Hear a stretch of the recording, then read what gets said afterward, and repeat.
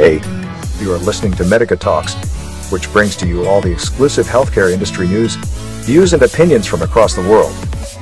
Hello listeners. I'm Dr. Hope.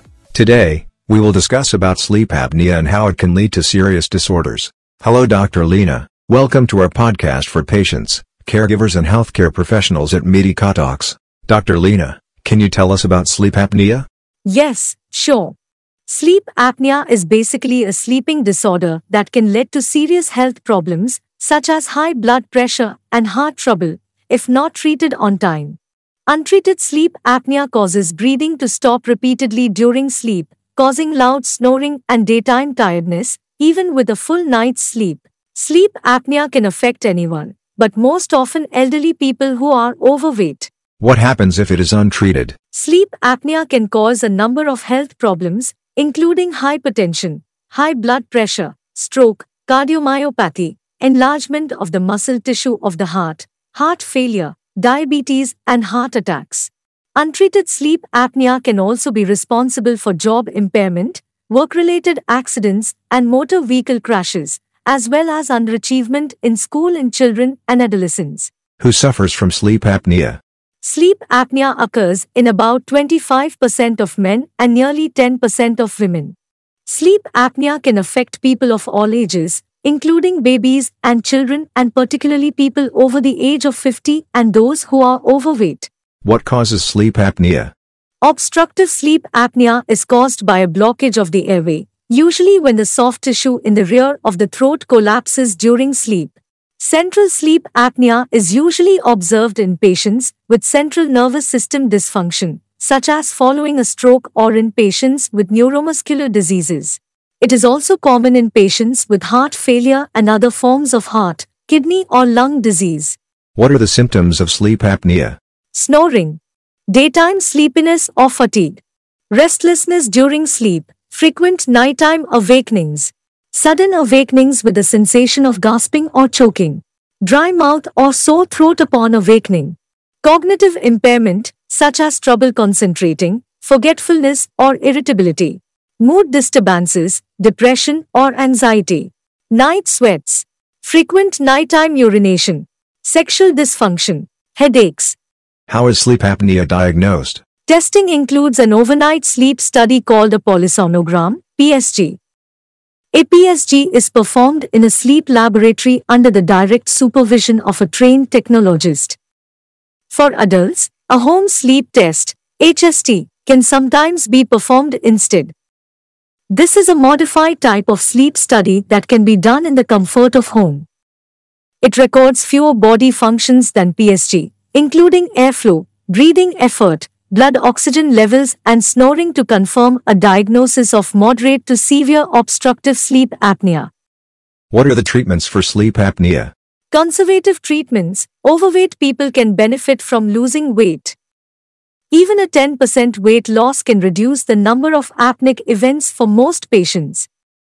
Individuals with obstructive sleep apnea should avoid the use of alcohol and certain sleeping pills, which make the airway more likely to collapse during sleep and prolong the apneic periods.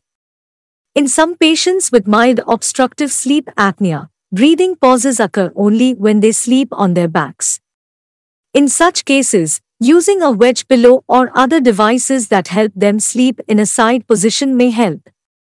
People with sinus problems or nasal congestion should use nasal sprays or breathing strips to reduce snoring and improve airflow for more comfortable nighttime breathing.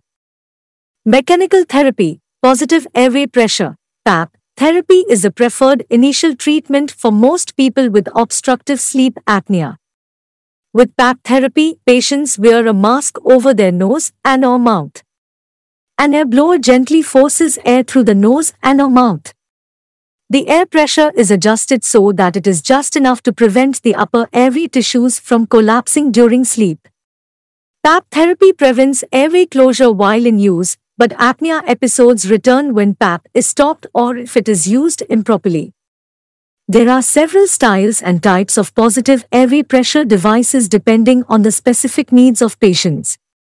Styles and types include CPAP, continuous positive airway pressure, is the most widely used of the PAP devices.